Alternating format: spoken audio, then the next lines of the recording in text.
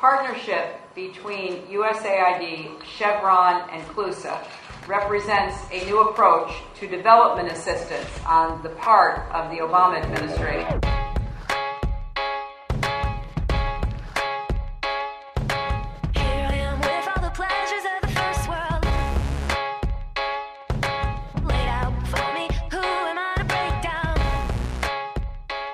Hello and welcome to NPR's Planet Money. I'm Alex Bloomberg. And I'm Chana Joffe-Walt. Today is Monday, October 19th, and that was Secretary of State Hillary Rodham Clinton speaking in Angola. You heard at the top of the podcast. She was there in August. And on the podcast today, we are going to meet two people who work down the block from one another, who have often wondered about the other one, but they have never spoken. Those two people, they're in Angola as well. And today on the podcast, we're going to bring them together. But first, the Planet Money indicator. We've got a triple whammy for you. 83, 95, 83. Those are all numbers that basically tell us that oil matters a lot in the country of Angola. And those numbers come to us care of the State Department. They tell us that crude oil is 83% of Angola's GDP, 95% of its exports, and 83% of government revenues. That, Alex, is huge. Yes, it is. 83, 95, 83, oil, oil, oil. And this gets at a paradox of oil. It's a very valuable commodity. You get lots of money if you find it in your country. But when countries do discover oil, it doesn't always seem to help the people living in that country. Right. And like we said, we're gonna meet two people who kind of fit in this picture today. We're going to meet an American and an Angolan. One has made a lot of money from oil. One has not. And the one making the money is the American guy. His name is Gregory Scheidler, and he lives and works in Angola's capital, Luanda. That's a place where average income last year was about $3,500. I live in quite privileged situation here. I live in a house where the rent is more than $20,000 a month. It's a gated and guarded community with a swimming pool, tennis courts. There's a new shopping mall, the first in the country that's been built. There's a foreign school that's been built to support the children of primarily the oil and gas industry. And is it nice, like leafy streets, nice place to be? Yeah, it's a very nice place inside the gates of this place. And it's a completely different country when you walk out. So Alex Gregory does try to walk out into the country every day, just at least for a little bit. He leaves his big office building in the capital and he walks to lunch. One of the impressions I had walking to lunch was actually seeing people filling up a water bottle from a pipe that comes from the condensation of air conditioners. And water is actually a very scarce commodity, and not everybody's got a faucet, so they've got to come up with water. So Gregory's in this kind of weird situation. Like, he's used to living abroad. He's lived in dozens of different countries for his job, but he has never felt more isolated as an American than he does in Angola. I mean, he basically says, I live in this bubble, and he doesn't have personal relationships with any Angolans except for one, and he's not even sure that counts.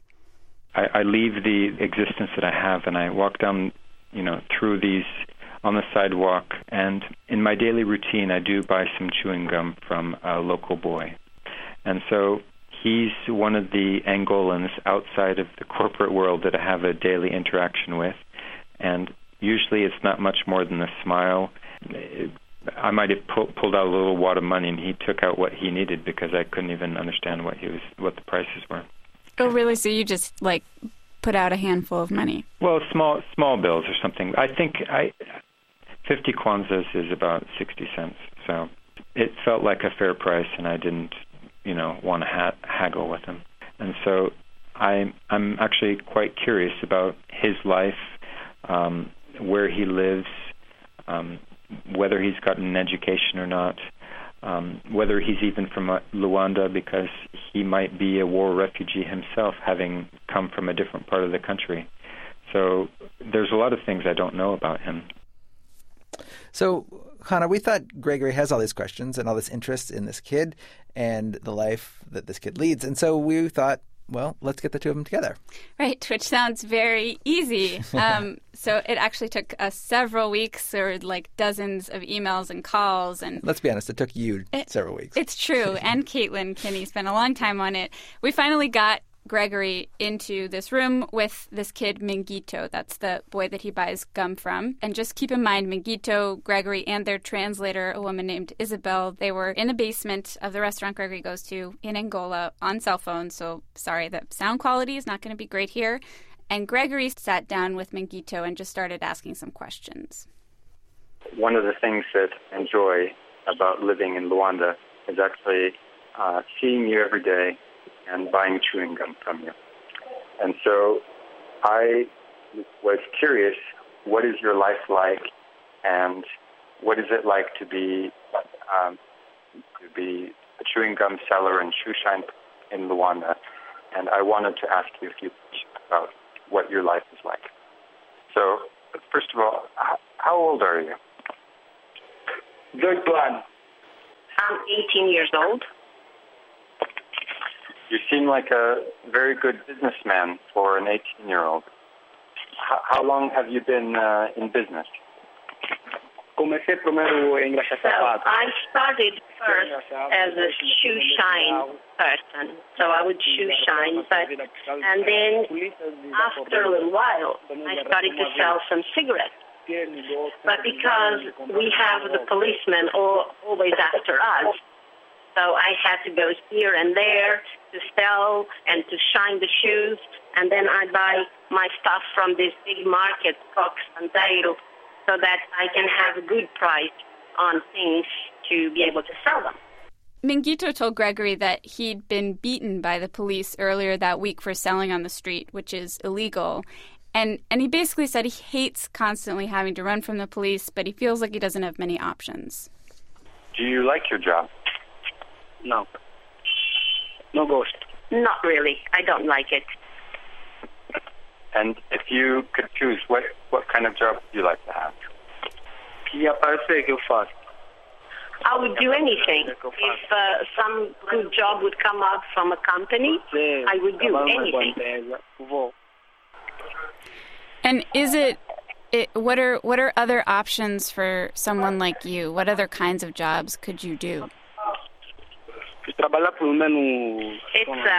was working in another company, that would be okay, but I cannot get a job like that. And so this one is safer, whereas the other one, I don't have one, so it's not safe. Why can't you get a different kind of job? Aqui sou muito trabalho da obra. There are other types of jobs. For instance, in construction work, it's really heavy and I cannot do it, so that's why I don't work on construction and I sell on the street. But that's the only thing. So, Hannah, the thing that really strikes me here is that you have this guy, Gregory, the American.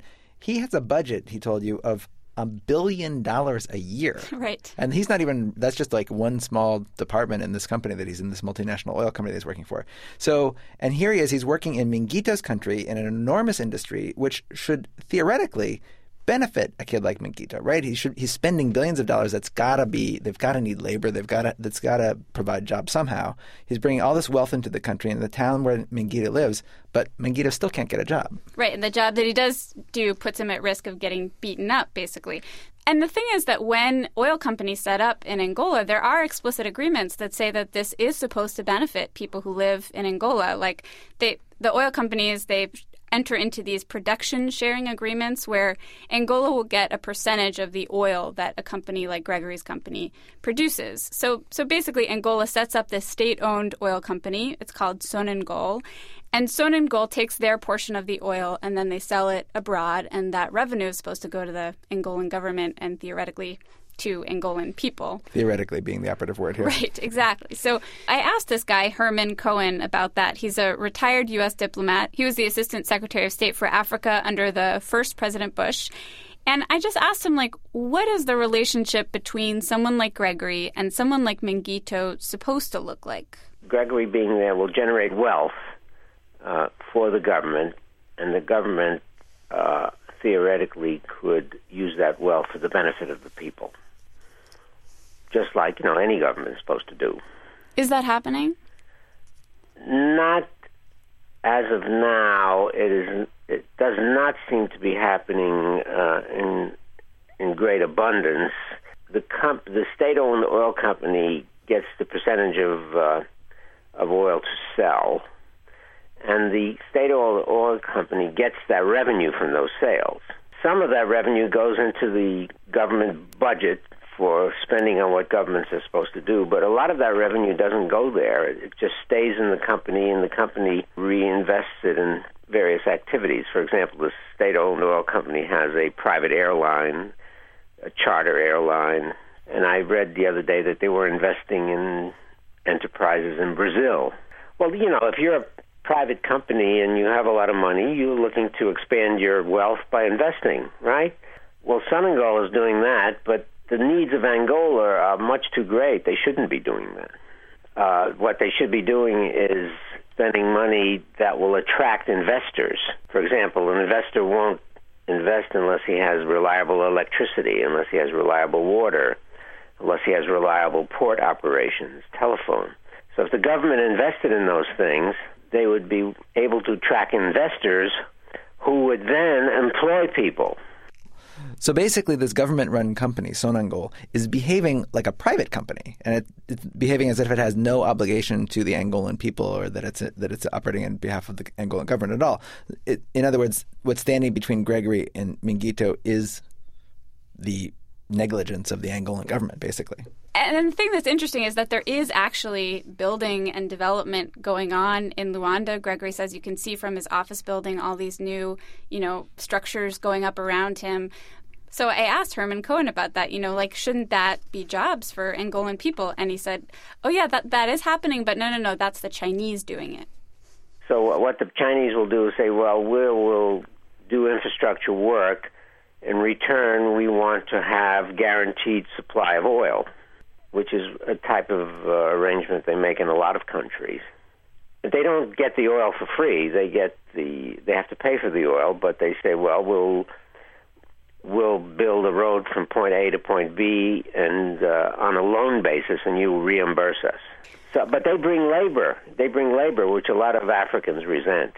Because they don't hire Africans. Right, and one thing I always say to Africans, why do you allow this? You have to give visas to people. So the Chinese will say, okay, in exchange for this guarantee on that oil and the prices on the oil, we'll build a couple bridges, we'll build you this highway, and over time you can pay us back for it. Right. But they're not hiring people like Minguito to build those highways. Not enough people.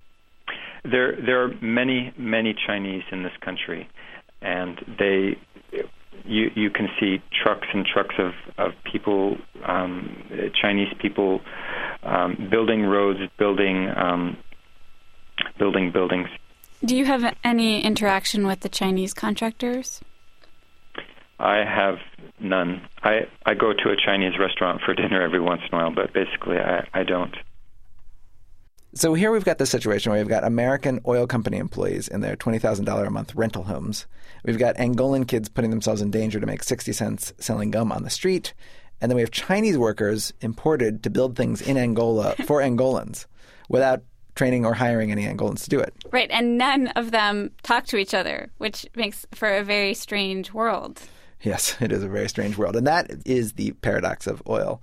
We are going to be talking a lot about that, actually, in the upcoming weeks and months, Hannah. We want to do a lot of reporting about Africa and the paradox of oil and poverty and how to alleviate it. Yeah, and we'd love to hear any thoughts that you have about that. Gregory wrote us at our email address, planetmoney@npr.org. You are welcome to send us any notes there, and you can also find us online at npr.org/money. I'm Chana Joffe-Walt. And I'm Alex Blumberg. Thanks for listening.